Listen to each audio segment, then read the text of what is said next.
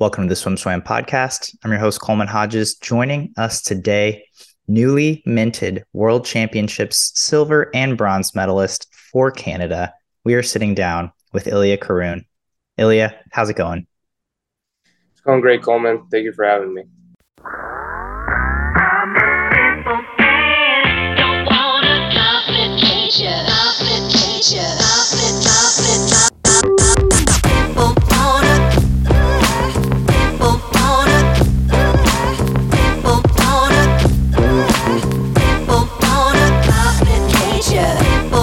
Coming off of this meet in Melbourne, did you have expectations for yourself heading into the meet? Yeah, I really wanted for I really like for Canada and stuff. I really wanted to break the world junior records. That was kind of one of my top priorities. Of course, getting best times, but honestly, I was just going for the records. Yeah. I'm always curious just because short course meters isn't something that being in the United States, you race super often. How do you gauge yourself where you were in terms of if those times were realistic or if you were pretty confident you could hit them because you were, training, I assume, mostly in yards and doing a lot of the fall meets in yards as well? Well, we do have like this one pool in Vegas that it is short course meters. So we kind of just train like on that, like I think just every like Sunday maybe. But after like the World Cup, I honestly just wanted to see like where I was at, trying to just go for like just any best time. And I saw that I was like really, really close to the World Junior. So I thought that in Melbourne, I was like, okay, I kind of I want to hit those. Yeah. um, can you kind of take me through that meet? Because you did 50 fly, 100 fly. Did you do 200 fly as well? Yeah, 200 fly was in the middle. Okay. Mhm. Can you just give me your breakdown of each of those events, obviously culminating in that 100 fly where you not only broke the world junior record, but you also got on the podium for silver behind Chad Leclos? So the first day was the 55 prelims. I hit that world junior. I was like, oh, okay, well, that wasn't too bad. And then and then we did the semifinals at night where I got tied for eighth, and then we had to do that swim off, which sadly Daniel got me, but yeah, that was kind of disappointing, but it was all right. I was like, all right, I'll just take those like I broke it twice and then tied it the third time, the World Junior. And then it was a relay day the next day.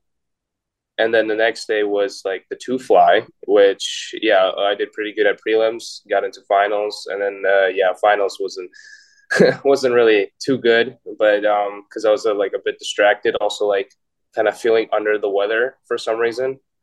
But I actually got back from that because I had some techniques to like help me get away from like the get it so I wouldn't be sick. I was just like kind of just like um yeah just had some techniques. And then it was like the 100 fly prelims semifinals, and I was kind of going for that world junior record, but like prelims and semifinals, I was like, all right, I just got to get into finals. That was my goal. And then once I got into the goal of the 100 fly, I was ready for it. I was like, okay, a final race, I got this. I got to do something. And then um, as soon as I reached that wall and saw second place, I was like, yes, oh my god, I finally did it. It was a really good feeling. Yeah. So going throughout the meet, obviously, as you said, you kind of had some ups and some downs, dealing with illness, missing or having a swim off, not making it into that 50 fly final. Who are you talking to coach wise? Because obviously you train full time with Ron Aiken at Sandpipers. You're on Team Canada. So just what does your support team and coaching team look like throughout that meet? I had my team manager, which was Jan. She just helped me like through the process of like the testing and stuff. But my coach was Coach Vlastik with Team Canada. He kind of well, I did my like own like Ron sets before the meet, and he was just kind of helping me like with either technique or something, or just helping me timing wise. But mostly, I was kind of like on my own for training and stuff most of the time. What did you make of that, or how did you feel about having that level of independence? Honestly, I was just like, oh, okay, like these training stuff is just it's literally just practice. I kind of I was fine being like on my own. I don't know. It's just like a normal feeling. Mhm. And so obviously this was your first. Is this your first major international senior level meet? Also, your first meet with Team Canada. Just general thoughts on your first go about with Team Canada. Yeah, first meet, honestly, it went by really good. Yeah, I don't know. It was just like it was a different experience being away from my usual crew. But you know, I adapted pretty quickly. I was actually pretty surprised. I had like no problems being with the team and just hanging out with them. Yeah, it was just fun. Were you able to meet many of the people you ended up being teammates with, especially like people you were on relays with, or some of these other Canadian stars that were getting on medal podiums as well? Had you met them before, or was this pretty much your first time interacting with them? No, this was like my first time. I did meet with Javier in the World Cup. I was like introduced to like Jan and like just a few of the coaches at World Cup, but I didn't see the whole team. So yeah, this was kind of my first time being with them. Yeah. Any takeaways or any surprises about just getting to interact with these teammates for the first time? Not really. They were all like really nice. I got into the group like right away. I was just yeah. Everyone was just really nice. That's Yeah. pretty much it. So obviously a year ago, this wasn't quite the plan for you. You know, you maybe you can take me through this in your own words, but just how did this Canadian citizenship and sporting citizenship come to be for you in the last 12 months? Um, well, the Canadian citizenship, I was always like, I knew I was born in Canada. Um, and yeah, I always had a Canadian passport and stuff. Of course, yeah, I was just living in the U.S. because my parents were part of the Cirque du Soleil program. Mhm. So I always lived in the USA and stuff. And yeah, for like training, yeah, because I thought I could compete for the USA because I always lived here, so that's why that was kind of a problem during junior Panfax because like if you swim in the USA, I thought you could like compete for them. I didn't really know that you had to have like a passport and stuff.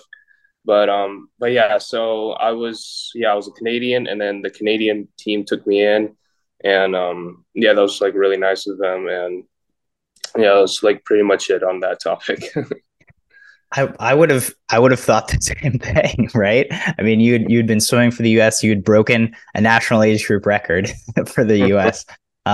So it's yeah, kind of a confusing situation, but really cool how it ended up. I just talked to Javier Acevedo Yeah. yesterday, actually, and we were talking about kind of this up and coming crop of Canadian men, you yourself included, especially Mm-hmm. after this meet. After having this first Canadian competition with the whole team, especially swimming with them on relays, what's your motivation like, or what's your excitement level like moving forward with this team, especially into Paris 24, where you guys have a lot of promising relay prowess? Um, like how I go into like just future meets. Yeah, just what are your thoughts on moving forward Oh. with Team Canada after having been on some of the relays with these guys who are also kind of in the same boat of on the rise? Mm-hmm. Yeah, we do have I think like pretty good chances of definitely getting some spots on the podium in the future. Like especially as I grow older. Yeah, I think it would be like really good for the team for medals and just podium and stuff. I think we have pretty good chances as we go through the years. Do you think your focus and training or event lineup will change at all moving forward just because Mm, of how things are going internationally? um, maybe like because I am gonna train with Bob like later in the year, so maybe like I might swim some IM events, but other than that, I think it would be like mostly fly and stuff. Like maybe like the two free relay. I really need to kind of improve that, but yeah, it's I think pretty much the same. Mhm. Do you prefer that? I mean, do you like your event lineup right now as it is? Yeah, all the flies. Yeah, I mean it's a pretty simple lineup right now. Mhm. Nice. Um, and then I was lucky enough to come by a practice with you guys in September. I saw you throw down a really great fly set. How would you analyze how the rest of the fall has been for you training wise? Yeah, it was pretty good. A lot of major sets that we did. Like most like fly and a lot of like distance free. Um, Other than that, yeah, it was just like a bunch of sets and a few. I'm pretty sure we had one meet. Oh yeah, we had the October meet. Um, Kind of just seeing like where we were at. But yeah, just it was just like a lot. We just did a good amount. um, and obviously that culminated for you in this World Championships. Seeing your team perform at juniors was on my end pretty sensational. You know, they really threw down. What were your thoughts? You know, not being there, and obviously you're prepping for Worlds, but seeing them do the things that they did. Yeah, I was very surprised. I was like, dude, oh my God. I of course I was like expecting it. I was like, yeah, I knew they were gonna get records and stuff. I kind of knew that. Yeah, I was like as they were swimming, I was like, dude, I had like half and half feeling. I was like, dude, I really want to be there because I want to swim other events that are yards. So I was like, dude, I was training for that as well. But yeah, no, they finished pretty good, especially they did sectionals as well. So I was like, yeah, those that's amazing. They really did a good job. Yeah. So just moving forward now, as you mentioned, you're going to ASU, Arizona State in the fall. But moving forward for this winter and spring, are there certain meets you're targeting now? Winter and spring. So there's definitely yeah the Knoxville Pro Series I was talking to you about, Mhm. and I think there might be an open water meet in like Australia. I think coach like talked to me about somewhere like in January. I think that one's to be determined, but yeah, Knoxville definitely.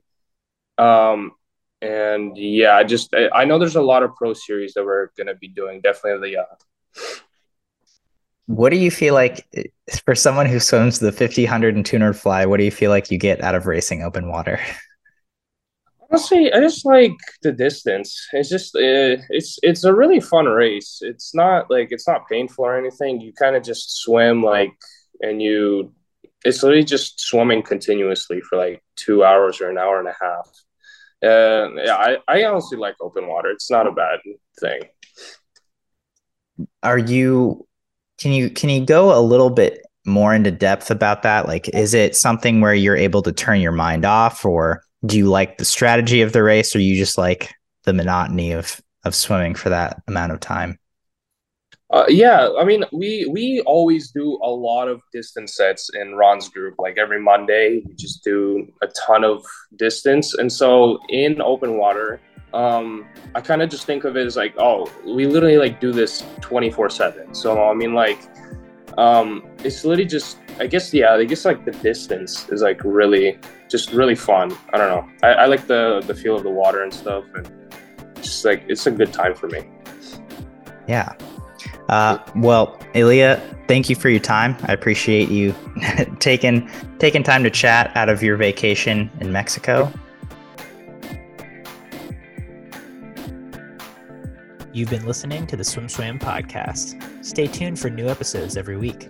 You can take Swim Swam podcast on the go by subscribing on your favorite podcast platform. Look for links in the description below, and be sure to subscribe to our YouTube channel for more videos as well.